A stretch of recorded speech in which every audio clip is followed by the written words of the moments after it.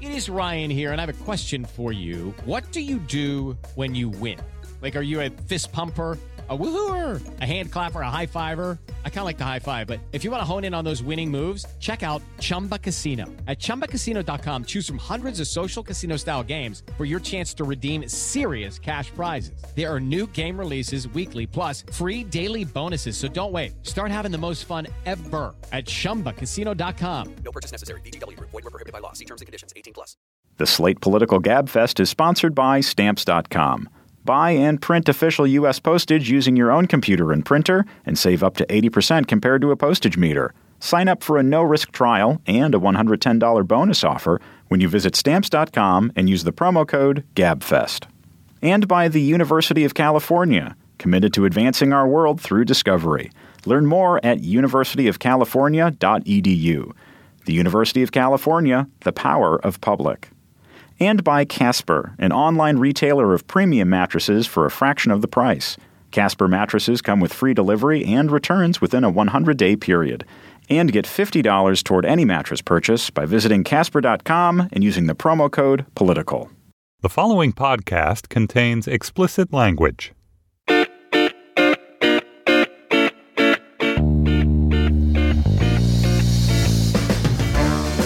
Hello and welcome to the Slate Political Gabfest for May Day, May 1st, 2015. The Can I Get Some of That Clinton Cash edition. I'm David Plotz of Atlas Obscura. John Dickerson of CBS, Face the Nation, and Slate is here by my side. And sneezing off in New Haven. Old or maybe New York. Are you in New York or New Haven, She's Emily? in No, I'm in sneezing New land. Haven She's in sneezing. I'm sorry. In New Haven sneezing is Emily Bazelon of the New York Times Magazine. Hello. How are you guys doing? I'm fine. Is that a ficus tree behind you, Emily? Or is that Indeed. A potted plant. It's a potted plant. She's not a potted plant. No, What a gardener no, you are. we are. Just for our listeners to imagine what we're looking at a computer here with Emily on it. She's standing. And behind her, over her left shoulder, is a ficus tree. She's now gesturing She's as now though she gesturing were to on Vanna White. Vanna White, yeah. Exactly. So that's what the vibe is here. On this week's Gabfest, the upheaval in Baltimore following the death of Freddie Gray in police custody. We will have Ta-Nehisi Coates of The Atlantic in to talk about that. Is anything going to change after yet another death of a black man at the hands of the police? Then a big week at the Supreme Court, arguments about marriage equality and the death penalty. So that means Emily Bazelon is ultra prepared. And then Elizabeth Warren versus Hillary Clinton versus Bernie Sanders versus the Clinton Foundation versus Canadian mining billionaires. We will talk about the week in Democratic politics. What were you going to say, John? No, I was going to say I was just imagining all of those people in a cage welded shut with some kind of weapons that weren't actually too vicious. They would all meditate, spatulas. John. I'm sure it'd be The very Canadian mining zen in there. billionaires would definitely. He not would meditate. he would be ruthless. Then we'll have cocktail chatter, of course, and in Slate Plus we will answer some listener questions, which we will determine when we get to the Slate Plus segment. Can I just say hello to Joy, who said hello when we were in Washington. Joy, the librarian, who was in town for something. She's a loyal listener of the show. She said to say hello to you guys. Oh, she stopped and said Joy. hello, and so it was really she's really lovely. So I thought I'd give her a shout out on the show. Joy. On Monday night, there was upheaval in the city of Baltimore as demonstrations associated with following, I guess, the funeral of Freddie Gray turned violent. There was burning of buildings. The mayor and the governor brought in huge public security presence into the streets of the city, imposed a curfew. By Tuesday night, the city had reached a state of relative calm. But the fact remains that Gray's death while in police custody is a mystery. A healthy man, paralyzed, and then killed after a brief period under the care of the police. We don't know what happened, why it happened, how it happened, where culpability for his death lies. We've had death after death of black males at the hands of the police. We had, of course, Michael Brown, Eric Garner, Tamir Rice, Walter Scott. I think I'm missing one. Now one prominent case, and now Gray. And it just continues. And so obviously we want to talk about this week. And we have the person who I think we all want to hear from most on this, which is Ta-Nehisi Coates, who's a native Baltimorean. He's a national What did you say your title was, Ta-Nehisi? National correspondent for The Atlantic. Correspondent, yes. Correspondent. Grew up in the neighborhood where the violence and the protests were this week, and has written very brilliantly. I just want to start by reading one paragraph from an essay he wrote in The Atlantic this week. When nonviolence is preached as an attempt to evade the repercussions of police brutality, it betrays itself. When nonviolence begins halfway through the war with the aggressor calling time out, it exposes itself as a ruse. When nonviolence is preached by the representatives of the state while the state doles out heaps of violence to its citizen, it reveals itself to be a con. So, Ta-Nehisi, we've had a week almost to think about what's happened in Baltimore after the spasm of violence and then the crackdown and then the continued discussion. Where do you sit after 5 days of this? Probably pretty much where I sat 5 days before it. I think one of the unfortunate things about the business that we work in is, it's necessarily tied to big, spectacular events, and the events on Monday night were, those sort of that variety and of that nature. But for those of us who grew up, in the vicinity of Mondawmin Mall, for those of us who have parents like I do, my mom grew up in Gilmore Homes, where Freddie Gray was from. This is not particularly new.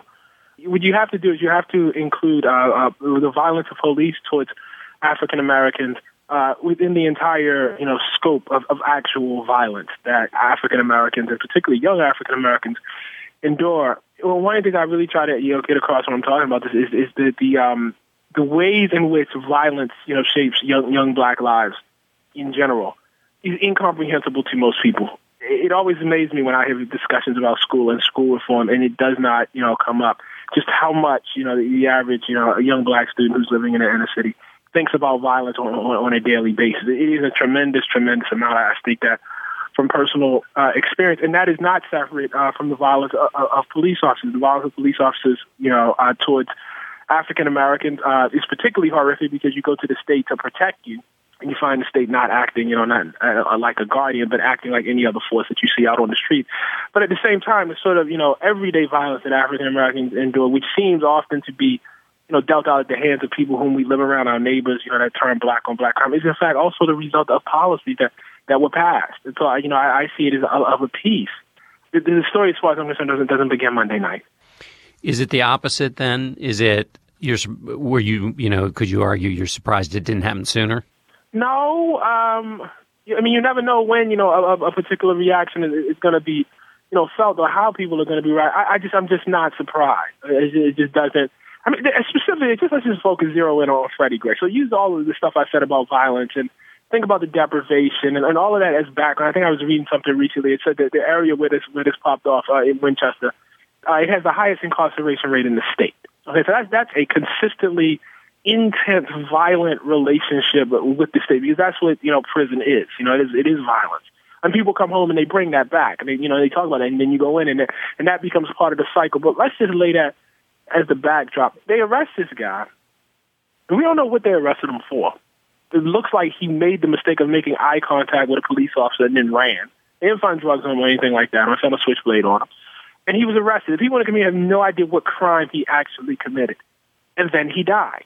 He's in state custody, and then he died. And the people who are allegedly responsible or held accountable by the people in that neighborhood, the people who, the police, who, Maryland State authorities claim serve and protect the people that live in that neighborhood.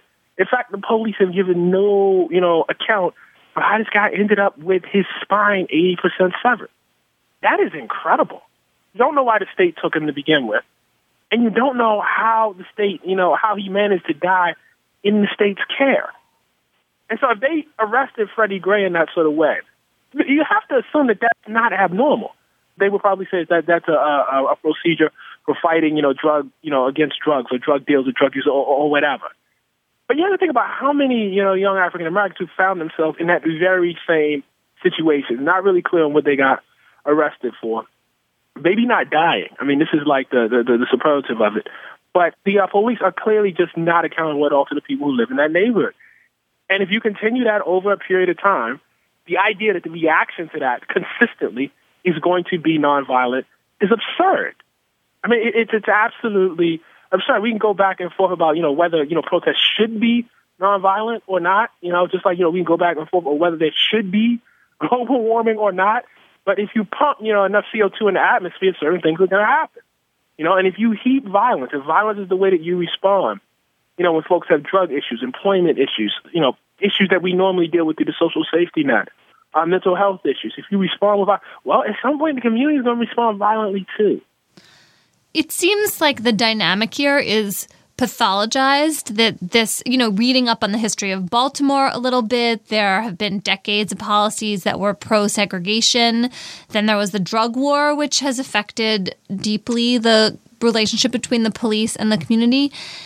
From the outside, it feels intractable in this very frustrating way when you read about endemic, particularly urban poverty in this country. It goes back generations. It seemed like there are so many policy reasons for it that are deeply embedded. And then also, Baltimore has African-American leadership right now. So that simple fact is not enough to change things. And I guess I don't want to feel like it's intractable because it's such an important problem to address. What do you feel like community leaders are coming up with in terms of moving forward? Because they've been out in force. Well, I don't know what they're coming up with, but I'll just say two things. It's certainly not. I mean, let's take the very specific Freddie Gray incident. One of the reasons why we don't know what actually happened is because there's something called a law enforcement officer's Bill of Rights, which means that folks get like this 10-day cooling off period, don't necessarily have to answer questions.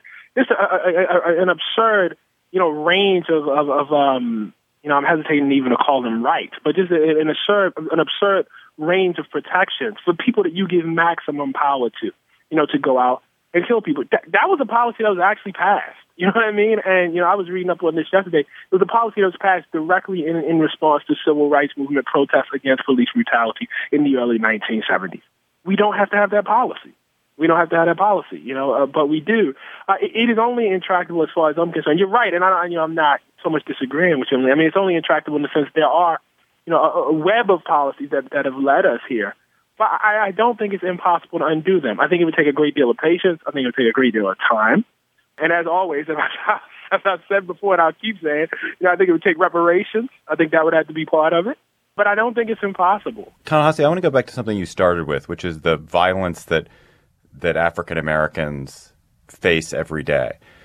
One of the things that's been striking about what's happened in the United States over the past 20 years has been an enormous drop certainly in murder, but in violent crime generally. And so your risk of being killed if you're somebody living in any American city is much lower than it used to be. And I think if you're privileged and rich, this has been a particularly great thing. You feel like, oh, the city is great, it's perfect, it's all good. Talk about the kind of contradiction or the balance between the fact that violence is actually in decline by many measures with the fact that if you are poor and African American or poor and in urban poverty, that conditions are not really any particularly better than they used to be. Well, the first thing is, and I just want to, being killed is the worst thing that could possibly happen, right? But there's a whole, range of violent things that happen to you, along the way. This recent wave of police violence that we're now paying attention to, for the most part, with a couple of exceptions, involves lethal violence. Today, you're not seeing the reports, for instance, off camera, where an officer just, threatens you, for instance, or an officer, just punches you off camera. Like a whole range of things where you're stopped and harassed for no reason. They just, won't show up in the data, and it's very much the same way in terms of being an African American. Listen, when I went to middle school, I can't count the incidents that I endured that you would now call assault and battery. I don't think we went to the police one time. So you're talking about over the course of, I was in there 7th and 8th grade, over the course of 2 years. That was just part of life. I mean, the term we used in Baltimore is getting banked, which meant that, some 3, 4, or 5 or more people jumped on you, and just beat you up, just beat the hell out of you, right? That happened to everybody I knew. Nobody went to the police. And they weren't, wrong for, they didn't go to the police because the police couldn't really stop what was actually happening, and the reasons why that was actually happening. And I assure you that is very, very much present, in the lives of young African Americans today. And when you live like that, when you live in a space where violence is constant, you assume a kind of posture. And it's very interesting to me, this language we use about what's violent and what's not. There's a video, and I'm sure you guys have probably seen it by now. And there's a mother who comes across her son at one of the protests. He's about to throw a rock, or he just had thrown a rock. And she starts, like, just beating the hell out of him. You know what I mean? And cursing at him, calling him all sorts of things. You know, I understand that. You know, my mom, who I talked to about this, probably would have had the same response. But I watched how, you know, this behavior was celebrated and how, you know, the woman ended up on, you know, the morning shows and in all the newspapers and, you know, people, you know, basically saying that this is what, you know, parenthood should be. And we need more parents like that. But I know, you know, living in New York, if I was riding on the Q train and I saw, and somebody saw these same people, a mother like that, cursing at her child, smacking her child, and assaulting it, they would call that would be horrifying. That's right. They would find that absolutely horrifying, you know. But I think it just, you know, goes to show that under some circumstances, we're okay with the violence or the lives that these young black kids endure. And in other cases, you know, we just sort of turn away. And in other cases, we apologize and, you know, make it a case about them and, you know, their sort of cultural problems. But it's very, very real there. I mean, if you look at the chasm in terms of, even if you just use mean, rough statistics about how violent life is for African Americans now, even with the drop compared to, you know, other groups, it's not even close. It's not even close.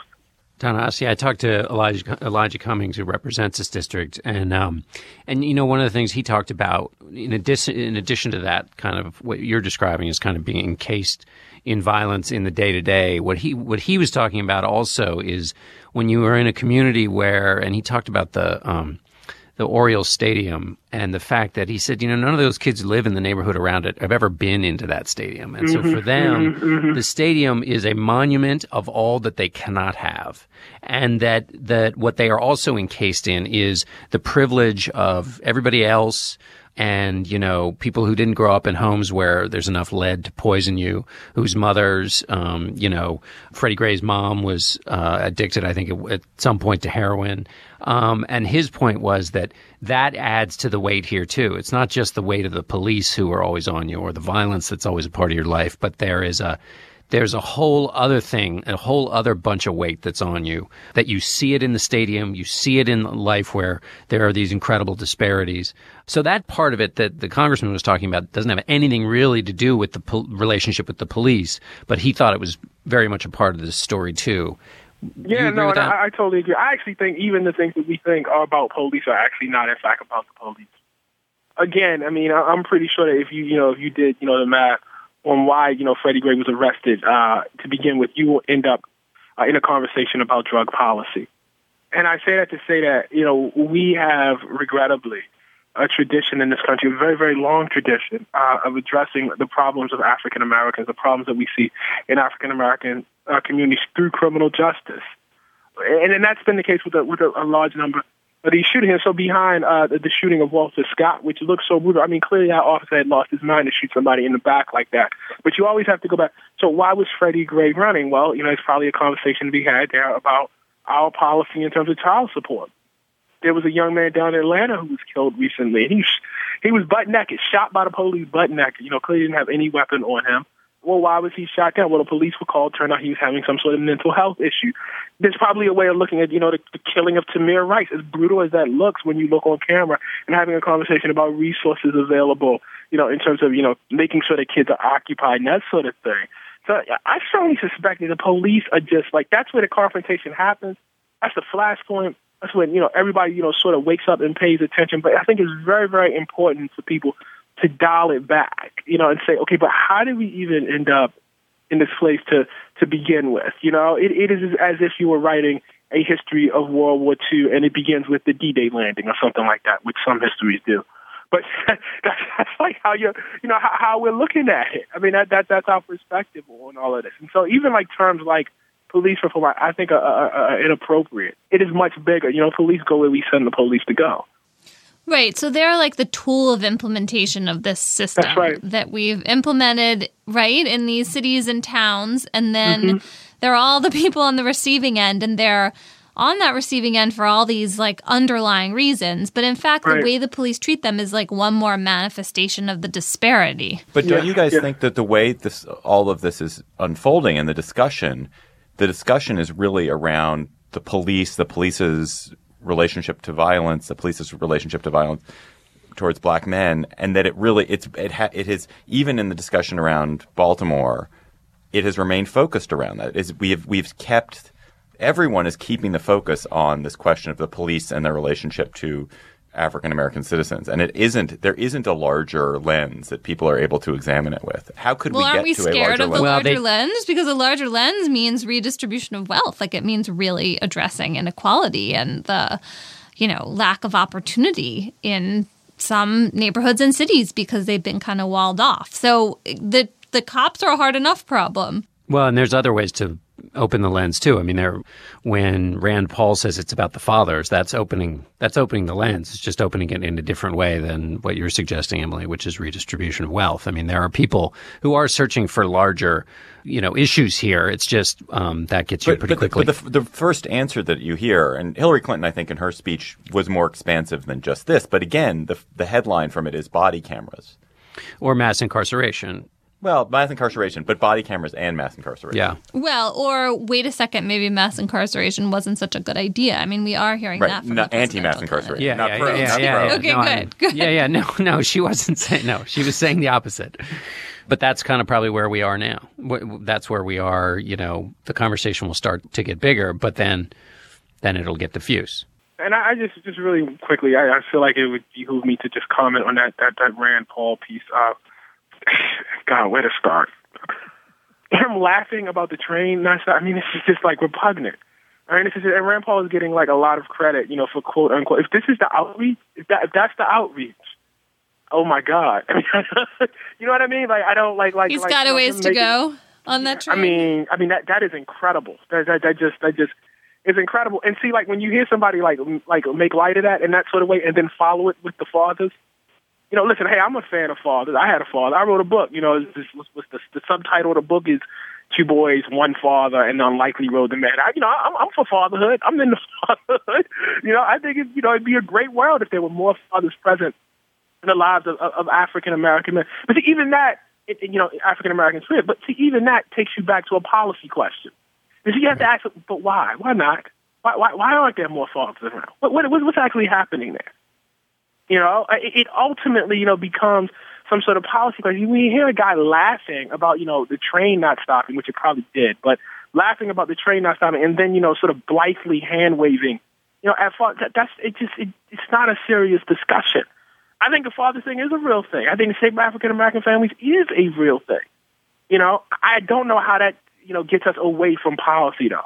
If you guys had to bet, just last question, in a year when we're in the full heat of the presidential campaign, will either these kind of police violence questions or the larger questions of poverty in cities, will either of those be actual campaign issues that anyone will be paying any attention to? No.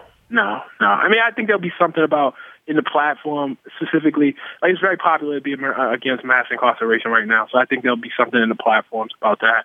But this will not be a decisive issue at all. I just don't think.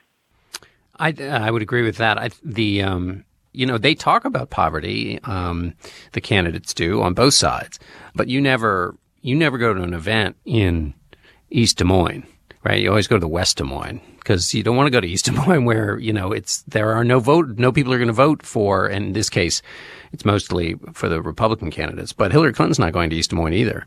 So, is East Des Moines where the poor people live in Des Moines for us non-Iowans? The place No, it's the place where you can go and cover politics for 20 years and never go into that part of, and it's not very far. You don't have to all you got to do is point your car and drive a couple of miles.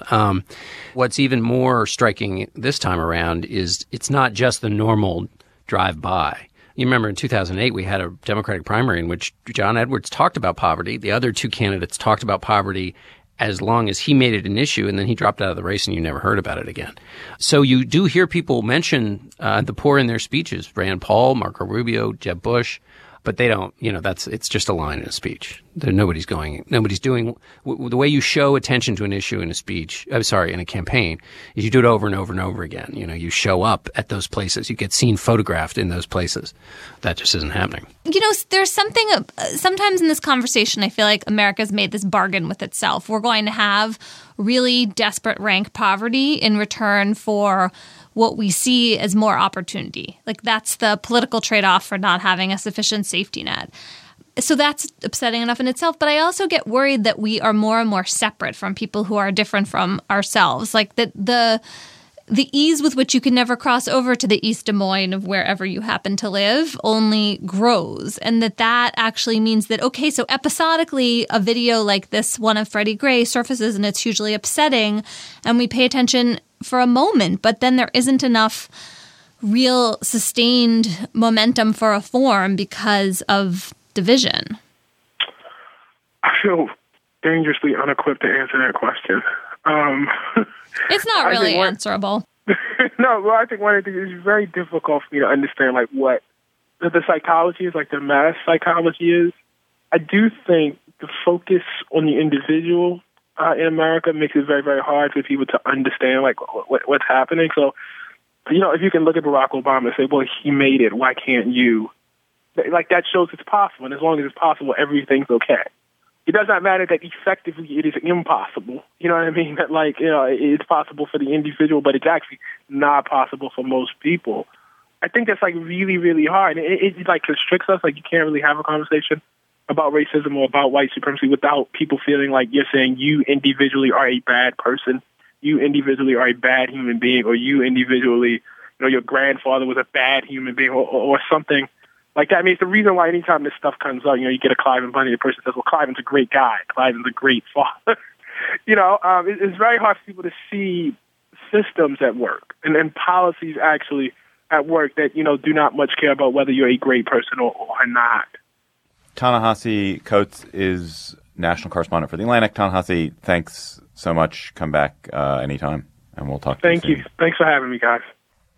The GabFest is sponsored this week by Stamps.com. A lot of small businesses get stuck doing things the old way, just out of habit, including vital operations like mailing and shipping, which can be so time-consuming.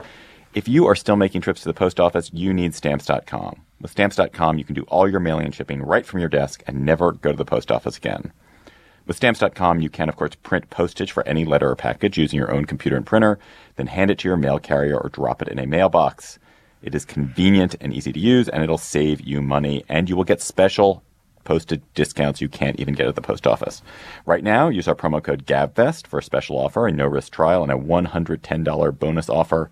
It includes a digital scale and up to $55 in free postage. Don't wait. Go to Stamps.com. Before you do anything else, click on the microphone at the top of the homepage and type in GABFEST. That's Stamps.com. Enter GABFEST. I think if anyone ever had a bonus offer that was not $110, I would be confused. The Stamps.com bonus offer, that to me seems that's what a bonus offer is. It's $110. If there were a $100 bonus offer, $120, I just couldn't. You would be undone. Cognitively dissonant. Lost. There were two huge cases at the Supreme Court this week, argued at the Supreme Court this week. Marriage equality, lethal injection, much anticipated. Emily Bazelon, go. Do it one by one. So did the marriage equality argument unfold as you predicted, as we've talked about? We've talked about that case a lot, but did the arguments actually take the form that you expected them to take? Form of an eagle. Pretty much. Form of Justice Kennedy and Chief eagles Justice Roberts. Forming a lifelong partnership. That's right. Form of Bald a wedding. eagles, because it's America. I would say there were two kind of surprises. A surprise is a little strong. So Justice Kennedy was in more of a kind of hand-wringing mood than marriage equality proponents really wanted to hear. He was worried about changing the definition after many millennia, kind of started going on about that, which of course other conservative justices picked up on. I don't really take this to be a bad sign for legalizing same-sex marriage. I think he likes to agonize a little bit out loud. And it just doesn't seem in the end like an argument that has very much to it, especially constitutionally speaking. The fact that we have done that, the institution of marriage has looked one way for a long time and now could be expanded, seems like an argument that is kind of so what? Isn't it also true? Go ahead. Well, I would have said, actually, I was going to say one thing. I'm usually kind of a Hayekian conservative in a lot of things, but the institution of marriage has not been static for millennia. We've had polygamy. That's another thing. That's different than Emily's point. I mean, because I thought Emily was going to say this is an institution that's changed a lot, and therefore it's not as ironclad and fixed as some would claim.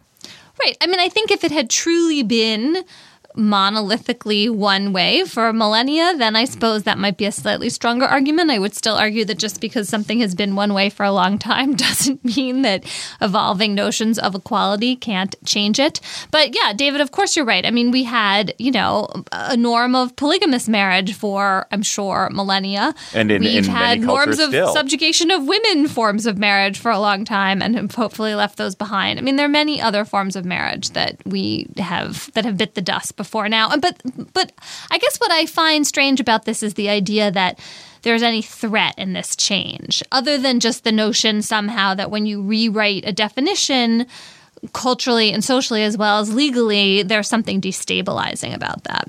Well, that's not a small thing for those people who believe it. Well, it would be one thing except that we have a decade's worth of evidence now from states.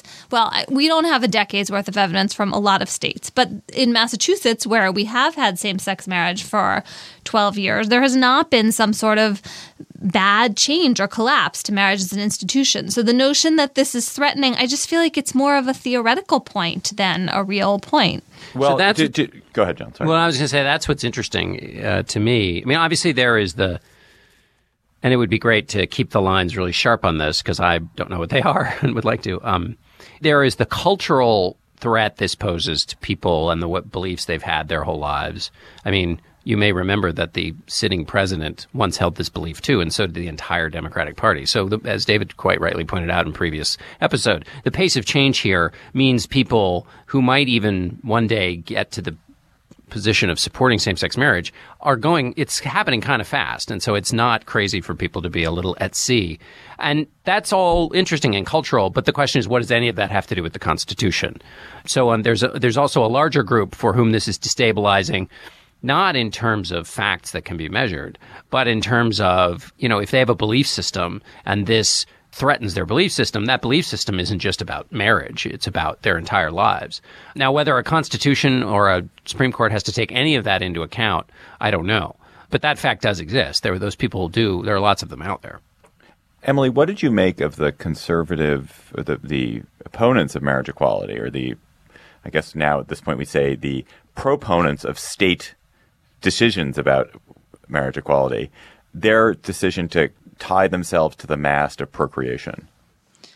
I think this is kind of all they have left. And so this is where they've decided to land. Sometimes, when we're talking about these issues, I feel like what we're really talking about is the Bible, that actually millennia invoked by Kennedy and Scalia and others really just stands for the Bible. And that's what we're talking about, are people's religious ideas and all the conventions and tradition John just had in mind. Bible, polygamy, widespread in the Bible. Just want to point that out. But can somebody explain for our listeners what you mean by the procreation argument? The argument that straight marriage is different because it is bound up in this idea, procreation. The state has a huge interest in defending, protecting, guarding the rights of people who procreate, and that if you allow non-procreators into this institution, you weaken this institution, make it less likely that children will be born, children will be raised right. The marriage as an institution to protect children will weaken. It seems like totally preposterous. There is not a single shred of evidence for it. And plus, lots of gay couples are adopting people. So what the hell? And also, this is in the end, that fact that you just pointed out is what is going to move Justice Kennedy to write a pro-marriage equality decision, because the thing he speaks of with the most passion at these arguments are the children of gay couples. He is concerned about them and the effect of leaving their families out of this institution. And it seems like in the end that is one of the most compelling, salient factors here, and it is going to carry the day. There was this other little interesting sliver of argument going on from Chief Justice Roberts, who invoked the idea that you could think of same-sex marriage as necessary for addressing gender discrimination as opposed to discrimination on the basis of sexual orientation. So, this idea is that, if Tom can marry Alice and Barbara can't marry Alice, then Barbara is being discriminated against on the basis of her sex, not whether she's heterosexual or homosexual. And Robert seemed kind of interested in that. It's like that this seems sort like of such a debater's argument. It's like first, Yes. Imagine a can opener. I mean, it's It's a little beside the point. And yet, okay, so welcome aboard. If that makes him the sixth vote, then more power to him. But you wouldn't want a decision that was based on that. Yeah, because that that lowers the sort of support for sexual orientation as a class of, as a category of Yeah, if that becomes the basis for the whole decision, it will seem both like weird and out of left field and also very unfortunate. But if it gets Chief Justice Roberts on board and some little concurrence vote of his own, okay, fine. It's like when the decision on the Affordable Care Act, the definition of tax, when that seemed an implausible thing to hang so much and yet, argumentation that was what on. Roberts picked up on. Totally. So. No, I know, but I guess the point, we've talked about this before, is if it's not done in a way that puts down roots, then now in this case, social change is moving. So maybe you could argue social change is on the way. This is all happening. Who cares if the roots are deep, because the force of change is happening and it will create roots, and the roots are being created by personal behavior. So whatever, the court's just kind of getting itself out of a pickle here. But if there's a weak rationale, people don't feel like it gives it a kind of staying power. Right. I think that's true. It would feel like some sort of weird legal fig leaf. I mean, the question of staying power and deep roots is still, I think, the most respectable position against a big Supreme Court opinion for 50 states. That position would be, we're better off letting this go state by state. We're going to get there in 5 to 10 years anyway. Justice Scalia and Justice Alito will stop freaking out if the results are arrived at democratically, and there won't be a backlash. I think that argument has real purchase to it. I have been myself relieved at the relative lack of backlash in the, what are we up to now? We're between 36 and 37 states with same-sex marriage, depending on whether you count Alabama, where there was a backlash. So I'm not feeling as concerned about that possibility as I was even just a year or two ago. Right. It would be so nice if there were just somehow we managed to get, a whole bunch of things on the ballot this year and people could vote for it. It's a little bit of a bummer that this change is going to come because of judges and not because of voters. I guess so, but we got here the exact same way with Loving versus Virginia, right? There were essentially 14 or 15 states that were still banning interracial marriage. The court scrapped those statutes and everyone moved on. Yeah, but had interracial marriage previously been banned by judges in the other 35 states, or had those no? been It's done true that it legislatively? came across more in terms of legislatures abandoning. We've only had maybe a handful of states that have actively, legislatively, or through popular vote, legalized marriage equality. And it would be nice if and there in were all fair more. to the gay rights movement, they were very much moving in the direction of ballot initiatives before Windsor, the Supreme Court's decision in 2013 about same-sex marriage. This has been like a tidal wave brought on by the federal judges who have been rushing to prove themselves progressive, for good reason. But then it also means that you don't even have time for the democratic process. They all looked back to the federal judges of the 60s and thought, what can I be on? What can I do that will get my name plus there? they're answering to their children and grandchildren are looking at them thinking like, are you really going to be the Neanderthal who says that these nice people standing in front of you can't get married? Did you guys hear the great This American Life segment this week about changing people's minds about marriage equality? That it's incredibly effective to send a gay person to someone's door to talk about marriage equality and talk about their own experience and just have a conversation. If you just have a conversation with a gay person who talks about their life and their experience with marriage equality, or their experience with marriage, or an ability to have access to marriage, that causes an enormous shift, just that alone. So that was an insight from when Maryland and Washington State, and there's a third state, Maine. Those were the states that were having ballot initiatives a few years ago, and they did a lot of testing about which arguments worked the most, and they found that these kind of personal narratives were very effective. And I think, look, they are responsible for changing lots of people's minds. But it's interesting that you raise that, because that is what is it? There's a mathematical term, I'm sure. But that proves why it's so dangerous that we all go and live in our siloed, self-selecting lives on all kinds of other issues. Right. Because we never come in conflict with people who are different, who can remind us of our common humanity, and then have a discussion about whatever thing it is that we do disagree about. So someone is now testing this with abortion to see whether if you take someone who's had an abortion and go to people who are opposed to abortion and you have them present their life experience, does it cause a shift in their beliefs? Huh. And it seems I'm so curious about the outcome of that. But I suspect these all work for kind of liberty, human dignity issues, and probably it doesn't work for tax cuts, tax policy or something, right? I don't know. We'll see. Emily, let's move on just quickly to the lethal injection case. The other case was about the use of certain kinds of drugs in lethal injection in Oklahoma, drugs that I guess are also used in other states, and whether these drugs are kind of effective, whether these people being executed are being executed with the proper humanity. You know, truthfully, I didn't quite understand the legal issues in these cases. So this is this weird standoff we're having where in 2008, the court said lethal injection was constitutional at a moment when the states were using essentially a 3-drug cocktail that everyone bought into. It had, pentobarbital in it. I'm sure I'm saying that wrong, which seems clearly to make the pain go away before the actual drugs that kill you and really cause enormous pain go into effect. And then the abolitionists were successful in pressuring the companies that sell these drugs to stop selling them to the states who are using them to kill with. The drugs are in Europe. The companies are in Europe. They don't want to have the trouble. And now we're in this strange position in which the abolitionist position has essentially made the death penalty more barbaric in hopes of exposing it as, grotesque to its core so that the Supreme Court or some states will make it illegal. And there's a lot of discomfort going on, both as we watch. I mean, a few of these executions have been truly horrifying to witness or hear about.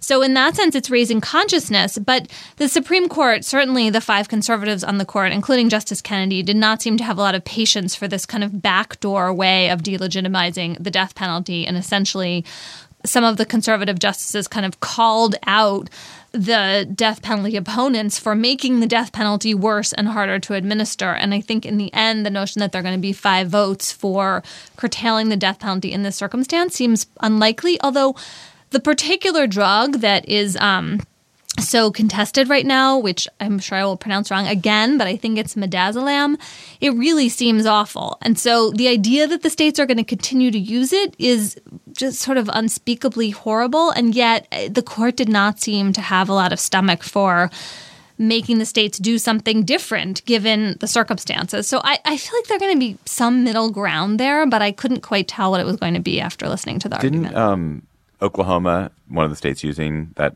drug, didn't they this week also legalize nitrogen asphyxiation as a method of execution?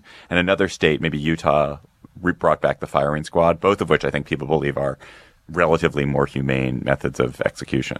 Nitrogen asphyxiation for sure. And there's so many easy ways there's so many ways to kill people that are painless. Just give them a huge dose of heroin. This is the problem with this whole line of ending the death penalty is that you're merely prompting the states to become more creative. And if you are thinking of of diminishing pain, if that's the measure of cruel and unusual punishment, then there are technical remedies to that. And that's another reason why I think this is, perhaps from an abolitionist perspective, it's useful for the light that it shines. And certainly it has coincided with moratoria on the death penalty in a bunch of states. But in the end, it's not going to be the thing that ends the death penalty in America. All right. Let's hear from our next sponsor. The podcast today is brought to you by the University of California, committed to advancing our world through discovery. Research at the University of California led to more than 1,700 new inventions last year, an average of nearly 5 a day. Learn more at universityofcalifornia.edu. The University of California, the power of public. Now for today's featured research. Tales of Silicon Valley sexism are making frequent headlines this year. Some headlines made by Emily Bazelon herself, from reports of programmers behaving badly to a gender discrimination lawsuit against venture capital firm Kleiner Perkins. But behind the headlines is a more systemic problem of unconscious gender bias that impacts women, entrepreneurs, and every industry. Typically cited factors for the gender gap range from differences in work experience to social ties. But UC Santa Barbara sociologist Sarah Thibault recently discovered new evidence pointing to a more insidious source, modern-day sexism. To read the story, Uncover more groundbreaking innovations by the University of California. Visit slate.com/breakthroughs. There's a book coming out this week called Clinton Cash by a conservative journalist type named Peter Schweitzer. It makes a case, it doesn't make a smoking gun kind of case about the Clintons, but it does say that the way that the Clintons, Hillary and Bill, and to a certain extent Chelsea, have collected money for themselves and for their foundation over the last 14 years since the president was out of office, combined with the responsibilities that Hillary Clinton had as Secretary of State, deserve to be looked at more closely. They don't have sleazy? How about the word sleazy? There's not a particular quid pro quo that the author can point to, but there's a lot of just kind of yuckiness with big donors to the Clinton Foundation being people who then may end up getting some benefit out of the State Department, with foreign governments, with the Clinton Foundation accepting money from foreign governments that it probably shouldn't have accepted given its own strictures. And like Russian uranium oligarchs. Well, and also big money being paid to Bill Clinton for speeches he gave, where his speaking fees improved after she became Secretary of State. And while we've had President Reagan received, I think, $2 million for 2 speeches in Japan after he was president, the difference between that is that, Nancy Reagan was not Secretary of State. I'm stealing that analogy from Mark Shields. But that's also part of the questions here. And I think it's a problem. I don't know. I don't really have a question here. I think it's a problem for Hillary because she is running, because she's a Democrat, she's running in a more populist vein, in a more redistributionist vein than the Republicans are. All the Republican candidates have huge ties to rich people who are doing policy favors for them, or will do policy favors for them if they hold office. You can know that the Koch brothers' agenda is going to generally get advanced. Their agenda of less regulation, more freedom for energy interests is generally going to get advanced if these Republican presidential candidates are elected. But there is something. It just looks ugly with what Hillary is doing. And they become such a bunch of very, very rich people and hanging with very rich people. And I can't articulate anything right now. I'm not sure why. Well, go ahead, John. Well, we debated before the role of big money and whether there's a quid pro quo, and there never really is. I mean, if there's a quid pro quo, somebody's been really sloppy, whether it's on the right or the left when they give these vast amounts of money. But here's a David Plotzian type question. Let's assume the worst on both sides. So on the right, you have the Koch brothers planning to give close to $1 billion. And it's essentially not so they can get a specific power plant or some energy product approved by the government, but because they believe a set of ideas. It's ideology and a philosophy. So is it worse for a candidate to be influenced by money that supports an ideology, which is to say a whole raft of programs that you would try to implement, or that they would pick you because you are going to implement them because you share their ideology? Is that worse than the Hillary Clinton event, which is somebody gives you lots and lots and lots of money so they can have their specific thing, their mining claim approved, or their company allowed to – uranium obviously is important here because it has a nuclear and a weapons capability, which is why it needed the State Department approval, State Department along with other agencies. So which is worse, money given in furtherance of an ideology or money given in the furtherance of personal enrichment? Right. Well, whereas does it not matter because in both cases you're buying off politicians, and that's not right. Good at all. So the argument would be, let's say Scott Walker ends up getting just gazillions and gazillions of dollars of Koch money. Scott Walker is not his actual views are not being shaped by the Kochs. He already believes this thing, that they share an ideology. The Kochs are supporting it. And the Kochs are not asking for particular favor from Walker on thing. They may wait. Let's just hold on. They're not asking for particular favor. They just know that he is so ideologically sympathetic that when it comes to making a decision, it's very likely it's going to go in their favor because he has the same belief system they do. Whereas with the Clinton, the money is being used to presumably induce the State Department or induce Bill Clinton to lobby for things that they don't actually believe on principle, that they are opposed to, but they're small favors as opposed to big ideological favors. So you think that you get less for your money, but you get it from people who would be less inclined to give it to you in the first place? No. We were just trying to figure out oligarchs? which, if you could, we were just trying to figure out which is worse, or if there's effectively no difference, because the whole point is that politicians shouldn't be bent one way or the other because of who, and because in one case they're being bent. In one case, you would presume, of course, this is all hypothetical. We should point out again. In one instance, the allegation is that views were bent as a result of money. And in another, the allegation is that a candidate is pushed aloft by the mountain of cash, that a candidate who otherwise might not win has such overwhelming air power support from $1 billion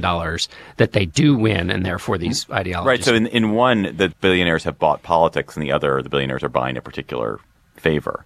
I think it's worse that the billionaires are about politics. I think the way that the Republican Party is in the thrall of a bunch of very rich people is completely disturbing, totally different from what's going on with Hillary Clinton, and really problematic. And it's so aggravating to have conservatives just beating the heck out of Clinton, who kind of deserves to have the heck beaten out of her, but to have them beating the heck out of her when the entirety of the Republican political apparatus is upheld by these gigantic, hugely wealthy people who are benefiting inordinately from terrible tax policies and terrible regulatory policies that favor the rich overwhelmingly. So I guess I think that the fact that the billionaires have bought the system is more problematic than billionaires are buying one favor for a mining company.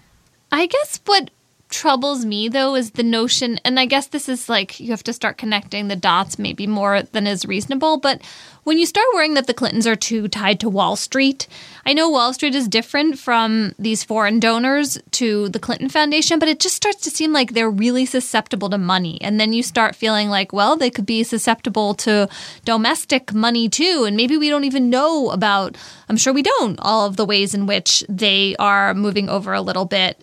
And this is part of Elizabeth Warren's critique of Hillary Clinton. In Ryan Lizza's profile of Warren this week in The New Yorker, the lead is about Clinton changing her mind, according to Warren, about a bill that would have been bad for the banking and the credit card industry after she was elected to Senate because of Wall Street influence. It starts to all feel like it's saying something about how much integrity she has and how reliable a progressive on financial issues she really is.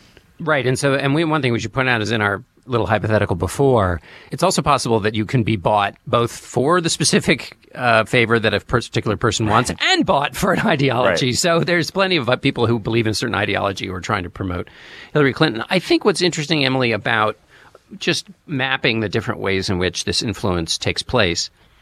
So you spend a lot of time with people on Wall Street who, hey, I talked to that guy. He was really interesting, and he had some good thoughts about this bill. You know, he really explained it to me. So what happens is the check they give is not like, you don't feel a sense of obligation, like, oh, boy, I'm in the black in my campaign coffers now because all this money people gave me. That is, though that obligation does get felt by politicians. But the other, perhaps more insidious route is that you spend time in the company of people who populate this world. Yeah. They seem nice and normal. They actually have really cool ideas about their kids, and hey, they're doing all this stuff about water in Africa, and they're really people who are have good hearts. And, you know, he was telling me this thing about this bill. That seems really unfair. And so then you, by osmosis, come to a position that is tattooed or is kind of marinating in this other world. And that just becomes the way you think.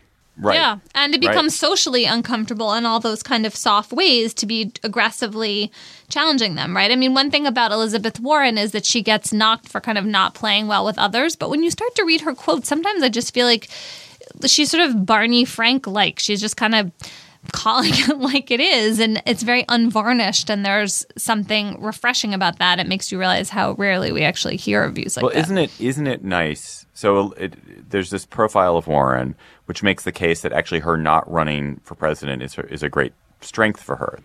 If she runs for president, she becomes just a candidate who's in the game. But as this outside voice of conscience, Hillary has to sign things off of her. People have to have her good opinion. So there's that argument. And then we have Bernie Sanders, who announced he's running for president, who will presumably make very left-wing, populist, socialist cases for various issues that progressives are going to like. This is going to force Hillary to at least pay attention to the left in a way that presumably is going to be good. I wonder about Bernie Sanders. Maybe Bernie Sanders has the opposite effect. Well, hold on. I think we could argue. We should talk that out. But I just want to run something by. I want to run something by you and the listeners and see if you think these two statements are, in any way similar. So here's candidate A. It is disgraceful that millionaire hedge fund managers are able to pay lower effective tax rates than truck drivers or nurses because they take advantage of a variety of loopholes that their lobbyists wrote. So that's candidate A. I know who that is. Candidate B. Who do you think candidate A is? It's Hillary Clinton. Candidate B. And there's something wrong when hedge fund managers pay lower tax rates than nurses or the truckers that I saw on I-80 as I was driving here over the last 2 days. Candidate B. So who was candidate A? Well, maybe Warren? candidate A is some Republican then. No, it's Bernie Sanders. Sanders has been talking about truck drivers and nurses and the tax code for months and months and months, and then Hillary Clinton has repeatedly at her events is now using the identical example. And what that says to me when Bernie Sanders that was nice, though. You played right into my hands there. When Bernie Sanders announced his campaign and its emphasis on the middle class and working people, Hillary Clinton, through Twitter, said, I agree with Bernie Sanders. So it seems to me what he's going to do, because in his announcement, if, in fact, he wanted to have a big debate about these ideas, he would say, Hillary Clinton says she wants to be the people's champion. If she wants to be the people's champion, then she would do X, Y, and Z. That's what I believe. But she is doing Q, W, and R, and that's not being the people's champion. He would create a debate instantaneously. Instead, he said what he believed, he attacked Republicans, said they had a lot of money, and he kind of paddled along in the shallow end.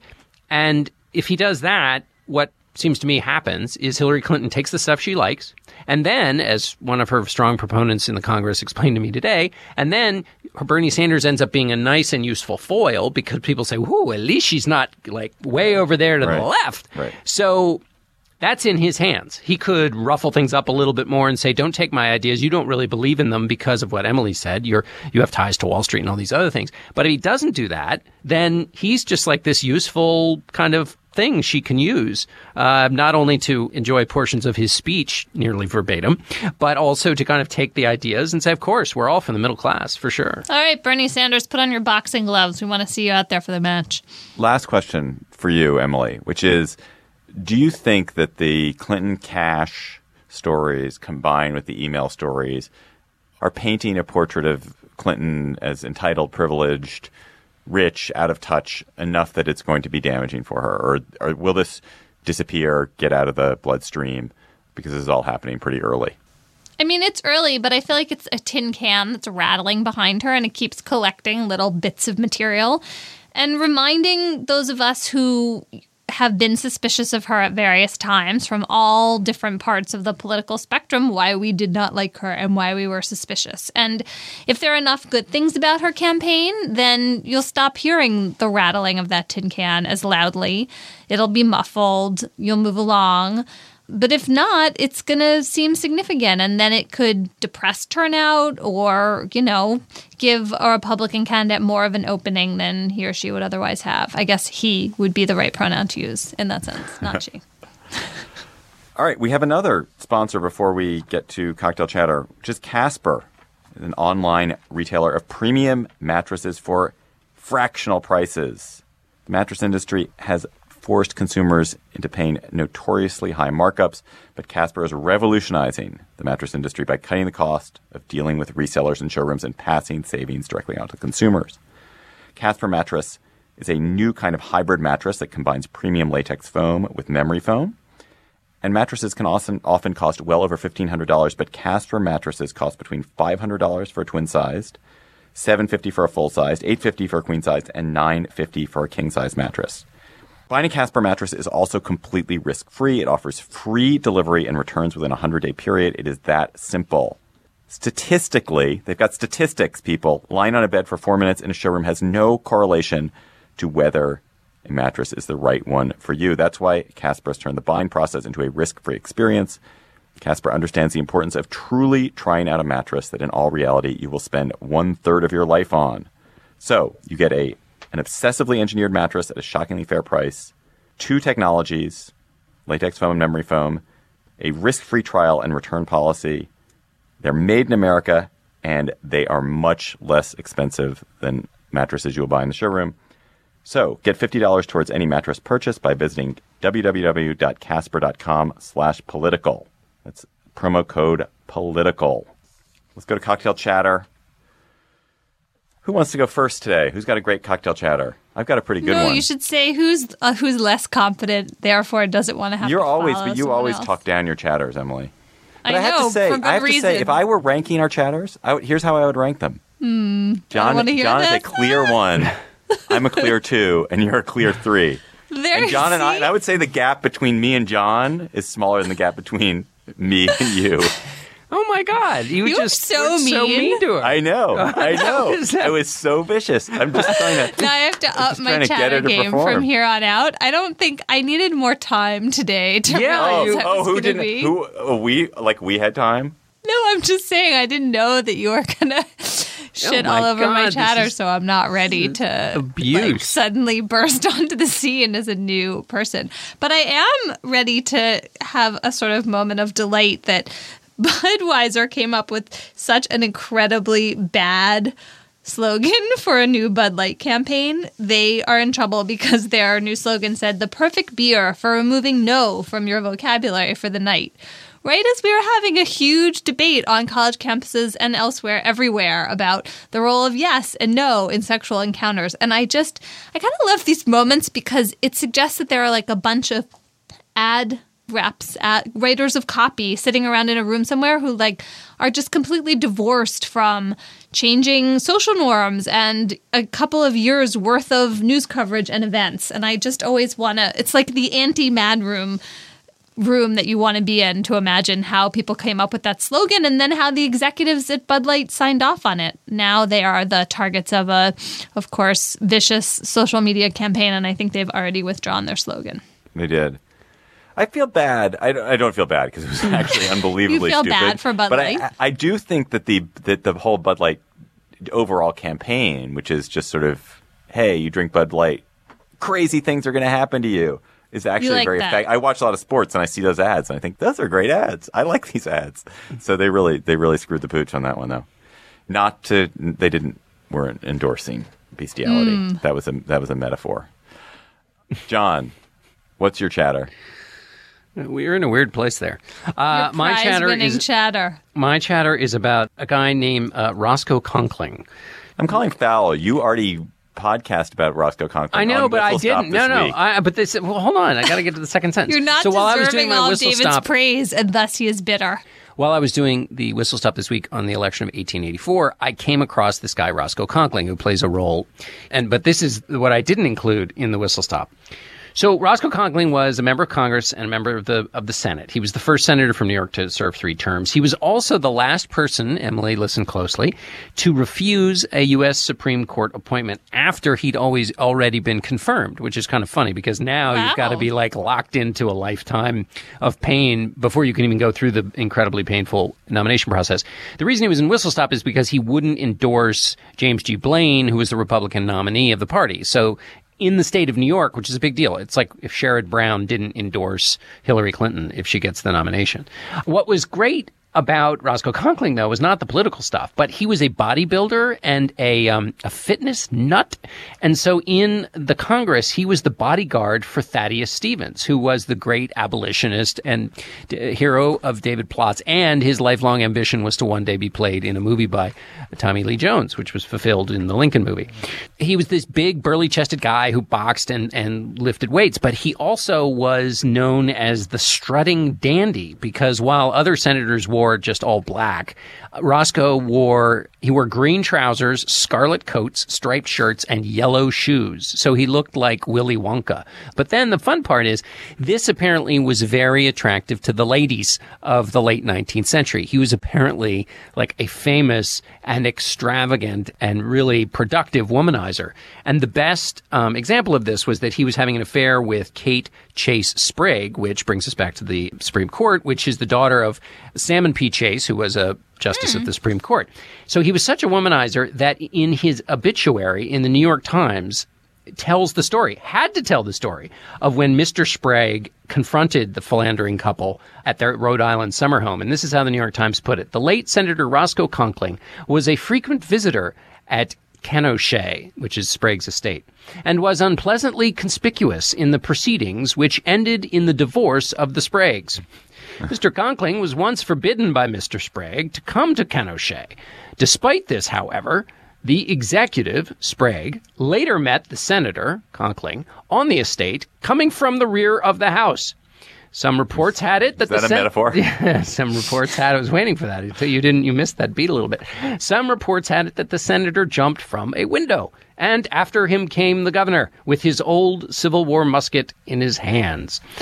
He was such a popular fellow that people named babies after him, including one baby that was named was Roscoe Conkling Fatty Arbuckle. Fatty Arbuckle, we will later know, had a famous sex scandal. Yeah. Amazing. And the reason his father named Fatty Arbuckle Roscoe Conkling is his father, who was a drunk and an angry man, suspected that the boy was not indeed his, but was Roscoe Conkling's or was someone else's, and therefore, called him Roscoe Conkling because he was like, that kid ain't mine. And then Fatty Arbuckle had an extraordinary sex scandal, rape scandal. It was all fated. He couldn't even help it. Which is its own right. Exactly. He was locked in. So then the final chapter in our Roscoe Conkling story was in March of 1888 in New York. It was unseasonably warm. It was the warmest winter in the history, or in 20 years, 20 years.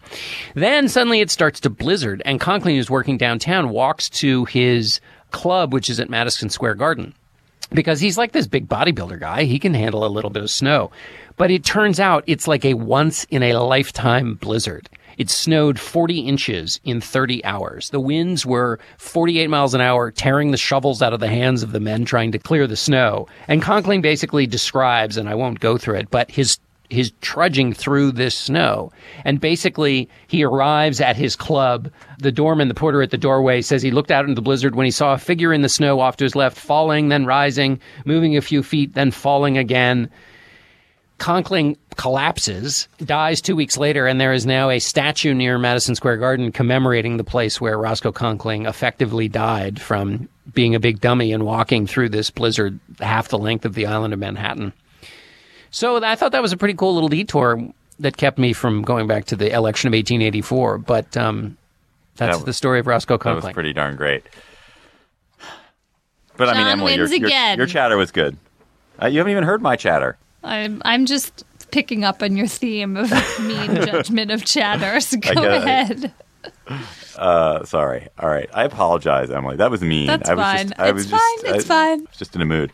So with the upheaval, the turmoil in Baltimore this week, I was just thinking back to the last terrible period of American urban upheaval in the late 1960s, and in particular after the death of Martin Luther King, and recalled this incredible incident about James Brown in the city of Boston. It's an amazing story, and I found an incredible account of it, a really great account of it in the week, titled "Did James Brown Save Boston?" So after the death of Martin Luther King on April 4th, 1968, there was rioting in many, many American cities. Not by no means all, but many American cities. There were riots. James Brown was scheduled to play a concert at Boston Garden the next night on April 5th. And he was scheduled to be paid $60,000 for this concert. And there was worry.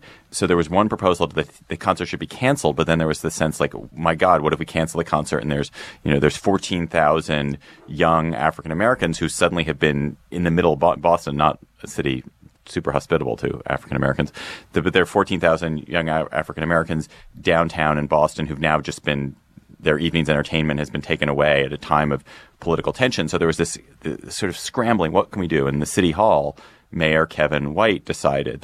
Kevin White didn't know who James Brown was, but Kevin White decided they're going to broadcast the concert live on television so that people have something to do on the night of April 5th. James Brown is kind of annoyed by this because what this means is that instead of having 14,000 people paying to come see his concert, only a few thousand are going to come because they can all get it free. And so there's a deal made where the city says, okay, we'll pay you your fee of $60,000. And a small, great coda to this is that the city then reneged later on the deal and they only paid $10,000 of it. Oh, man. But so Brown ends up playing this concert before a relatively small crowd in Boston Garden.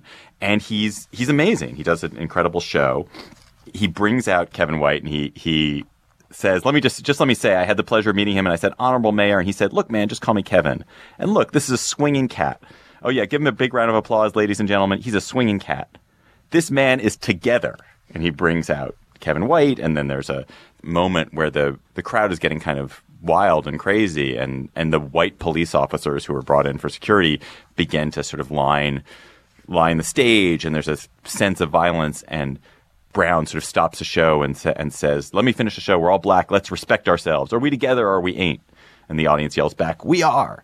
Boston remained peaceful and quiet that evening, and this concert was watched by many, and it went down as this incredible moment in James Brown's history, one he was very, very proud of, especially later because he went and was invited. Lyndon Johnson then invited him to a state dinner and personally thanked him for having done this. So the night James Brown saved Boston, check it out in the week. It made it's an Kevin old story. White like 18 times cooler. It is funny that you have a mayor, Kevin White, and James Brown. What's it called? Their names, acting out their racial dynamic.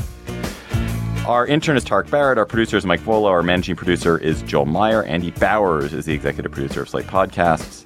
The Gabfest is part of the Panoply Network. Check out our entire roster of podcasts at itunes.com/panoply. Check out our show page at slate.com/gabfest, our Facebook page at facebook.com/gabfest, our Twitter feed at @slategabfest, and our email address is gabfest@slate.com.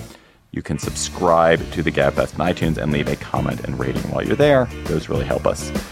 For Emily Bazelon, John Dickerson, and Ta-Nehisi Coates, I'm David Plotz. We'll talk to you next week.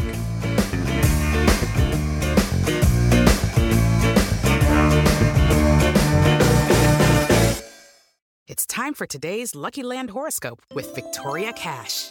Life's gotten mundane, so shake up the daily routine and be adventurous with a trip to Lucky Land. You know what they say, your chance to win starts with a spin. So go to LuckyLandSlots.com to play over 100 social casino-style games for free for your chance to redeem some serious prizes. Get lucky today at LuckyLandSlots.com. Available to players in the U.S., excluding Washington and Michigan. No purchase necessary. VGW Group. Void where prohibited by law. 18+. Terms and conditions apply. Hi, this is Dahlia Lithwick, host of Slate's legal podcast, Amicus.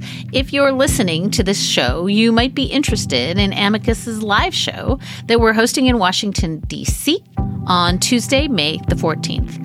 My colleague, Mark Joseph Stern, and I will be talking to some amazing guests, including Sherrilyn Ifill and a sitting state Supreme Court justice, all about how originalism, a relatively recently invented way of interpreting the Constitution, has taken over the Supreme Court and radically reshaped the law. It's been doctrinal rocket fuel for the conservative legal movement and facilitated the rolling back of abortion rights, the expansion of gun rights, and the obliteration of the separation of church and state.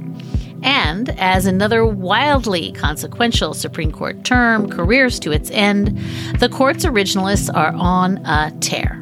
But there's something you can do about it, and we hope you'll join us in D.C. on May 14th to explore the possible pathways out of the current situation. Go to slate.com/amicuslive for tickets.